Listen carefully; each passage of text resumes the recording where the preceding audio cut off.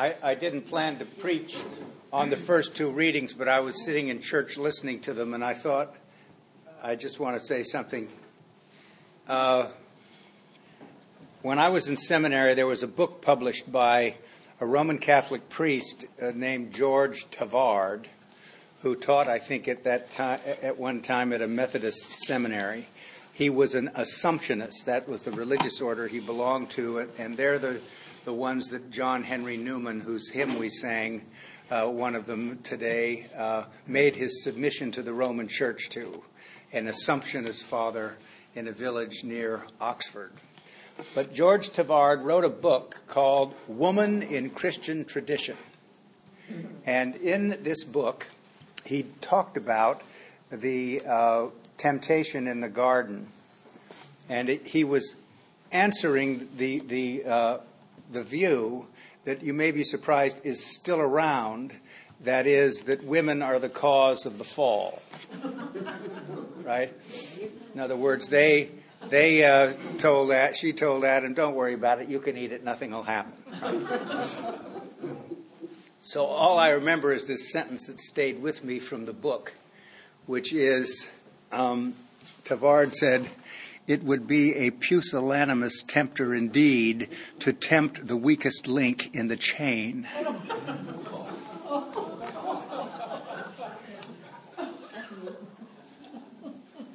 And the second thing is that Paul is at his, what some might say, turgid best today in Romans 5. So here's the thing that just, if you could cut through all this, what he's getting at. He talks about Adam, the view that says Adam's responsible for the fall. We all blew it in the Garden of Eden. Adam's at fault. And now Jesus is come, and he's the new Adam. And he's going to reverse, through his words and works and what he did, what happened there. So it's part of Paul's theology to understand this process of reversal from Adam, the first Adam, producing the fall, and the new Adam, Jesus Christ, to redeem us and to pull us out of the fallen condition. Roman Catholics and many Anglicans believe that what happened in the Garden of Eden was that human beings lost their supernatural endowment, but that it is still possible to know the good. Reformed theology would suggest that in the Garden of Eden, we completely blew it. There is no way back. Only through God's coming in, through Jesus, who could save us. There is no way that we can do anything about all of this. So there are two different threads that run through Christian thinking about how this works. And my tendency is to accept the more Catholic view. I think that's a reasonable way to look at what happened at the fall. This is the first Sunday in Lent. We've had Ash Wednesday, which begins this season. And just for a matter of interest, the first time ashes were used with any regularity all over the place in the Western Church was about 900 A.D. So it's a fairly long time ago. But it wasn't something that was done from the jump. And remember also, it's a sign of repentance, not a sign of fasting. So you can read the Gospel from Matthew about hypocritical religious practice and not feel too badly about having ashes on your forehead, at least in the technical sense. Three themes in Lent that we will be revisiting in some form or another throughout the next 5 weeks, and those are repentance, reconciliation, and godly motives. I've spent some time on this over the last couple of months, but just to do it again, because this is the season where this comes right to us. The season of Lent originally was not just a season where we focused on our shortcomings or people who were deeply sinful wanted to do some work to shrive themselves of this sinfulness. It was a season of preparation for baptism. And baptism was the principal theme that ran through this preparatory season, because it was a time when those who were to be baptized, who had prepared for a long time in some parts of the Christian world, maybe as long as 3 years, were now going to be baptized on Easter, the only time baptism was done. And it was a period of intensive preparation. And those whose behavior needed repair would also sign up with the church to say, I intend to do some things that indicate my sincerity about reconnecting with the promises of God and renewing my baptismal promises. And so that was the focus. And the reason it was, or the reason then it became so much of an emphasis to talk about our sinfulness, to take on hair-raising austerities, to speak about all those things, was twofold. One, Constantine declared Christianity the legal religion of the Roman Empire. So the normative age for baptism originally, before that was so, was adulthood. And now we baptized all the adults pretty quickly, and the kids were the ones who we baptized. So somehow that focus was lost in some sense. And we were moving the liturgy from Greek into Latin in the West. And because of moving the liturgy from Greek into Latin, we had a new Bible that St. Jerome translated into Latin from Greek and Hebrew. And in the Latin Bible, John the Baptist and others say not repent, metanoiete, they said penitentiam agite, do penance. So they said, well, here it is. And for 1,100 years, people read that and said, that's what we're supposed to be doing in Lent. Not thinking about looking in a different direction for happiness. Understanding how it is that we need to live our lives in a new way. I'm going to talk about the temptation of Christ, but I hope you'll indulge me. I have a book that I just got of articles about keeping Lent, and there's one in here from Barbara Cawthorne Crafton, who is an Episcopal priest. I think her most recent, a couple of years ago, job in the Episcopal Church was she was the interim priest at St. James Church in Florence. Not bad duty. Yeah. So she wrote this article, Living Lent. We didn't even know what moderation was, what it felt like. We didn't just work. We inhaled our jobs, sucked them in, became them. Stayed late, brought work home. It was never enough, though no matter how much time we put in. We didn't just eat, we stuffed ourselves. We had gained only 3 pounds since the previous year. We told ourselves 3 pounds is not a lot. We had gained about that much in each of the 25 years since high school. We did not do the math.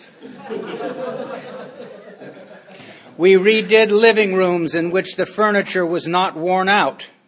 We threw away clothing that was merely out of style. We felt that it was important to be good to ourselves, and that this meant that it was dangerous to tell ourselves no about anything ever. Repression of one's desires was an unhealthy thing. I work hard, we told ourselves. I deserve a little treat. We treated ourselves every day. And if it was dangerous for us to want and not have it, it was even more so for our children. They must never know what it is to want something and not have it immediately. It will make them bitter, we told ourselves. So we anticipated their needs and desires. We got them both the doll and the bike. If their grades were good, we got them their own telephones. We looked for others whose lives were similarly overstuffed. We found them. This is just the way it is, we said to one another on the train and the restaurant. This is modern life. Maybe some people have time to measure out things by teaspoonfuls. Our voices dripped with contempt for those people who had such time. We felt oddly defensive, though no one had accused us of anything. But not me, not anyone who has a life. I have a life. I work hard. I play hard. When did the collision between our appetites and the needs of our souls happen? Was there a heart attack? Did we get laid off from work? One of the thousands certified as extraneous? Did a beloved child become a bored stranger? A marriage fall silent and cold? Or by some exquisite working of God's grace, did we just find the courage to look the truth in the eye and for once not blink? How did we come to know that we were dying a slow and unacknowledged death, and that the only way back to life was to set all our packages down and begin again carrying with us only what we really needed? We travail, we are heavily laden. Refresh us, O homeless, jobless, possessionless Savior. You came naked, and naked you go, and so it is for us, so it is for all of us. Pinch a little? Sure does for me. So in the reading today about the temptation of Christ, or the temptation of Jesus, we have what Barbara Crafton is talking about in terms of what I mention over and over again too, and that's the three energy centers where all this stuff is located: security and survival, affection and esteem, and power and control. And how we understand how that works itself out. Father Keating says that, a couple of things before I read something from him. In the Bible, and in the spiritual writing of early Christians, the desert is understood to be a place of purification. The wilderness is not just something that is geographical, because we also live with an internal wilderness ourselves. So when we think about that, and we think about the processes of purification, we don't have to go physically into a desert in order for us to enter this process of purification and coming to grips with the three energy centers. Jesus redeemed us from the consequences, this is Father Keating, of our emotional programs for happiness by experiencing them himself. As a human being, he passed through the pre-rational stages of developing human consciousness, immersion in matter, the emergence of a body self, and the development of conformity consciousness, over-identification with one's family, nation, ethnic group, and religion. He had to deal with the particular but limited values of each level of human development, from infancy to the age of reason, without, of course, ever ratifying with his will their illusory projects for happiness. Jesus appears in the desert as the representative of the human race. He bears within himself the experience of the human predicament in its raw intensity. The early fathers of the church, for the first 4 centuries, were very concerned about the relationship between the humanity and divinity of Jesus. And they were very concerned about talking about his humanity, and they would ask questions and write long articles like, did Jesus go through a moral development? Right?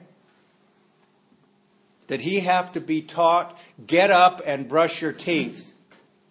Socialization. Some would say, oh no, he knew all that already, didn't have to do all that. But the conclusion was, yes, he did. He's just like us. He's a human being. He had to go through a moral development. He had to enter the human predicament in all its raw intensity. And so what we see today in the story of the temptation of Jesus in the desert is him coming face to face with these things. And the reason this occurs is that Jesus will emerge from the desert now with a clearer vision and focus about who he is and what he's going to do. And you heard Ernest say a week or two ago that when we talk about 40 days in the wilderness, we're talking about a long time. So, don't think about it's speaking about biblical literalism, N.T. Wright, in a YouTube video I saw a while back, said, when you talk about this stuff, you have to understand that if somebody reads the story of the prodigal son and says to you, I want to know where that farm was. I want to know where do they live? Right? Well, nowhere. It's a story to illustrate a point. So what we're talking about here is the idea of coming to grips with who we are and what it is we're going to do. So Jesus is asked to turn stones into bread, security and survival. He's taken up on a pinnacle and said, throw yourself off. The angels will come and they'll hold you up. Who you are, affection and esteem. And then he goes up on a high place and he's shown all the kingdoms of the world. And these can all be yours. Power and control. And so he answers this and moves now through to the next stage. So we're going to read as we go through in the coming weeks how Jesus now will put his ministry together as he moves towards Jerusalem. This week, take a look at your emotional programs for happiness. Know that the story of Jesus being tempted in the wilderness is testimony to the fact that he has been everywhere we have been and brought redemption out of what appeared to be a destiny of being overwhelmed by bad energy and self-centered fear, which could be defined as the committee that lives rent-free in your head. Right? Remember, Paul said in today's epistle, no one who believes in him will be put to shame, and everyone who calls on the name of the Lord will be saved. Amen.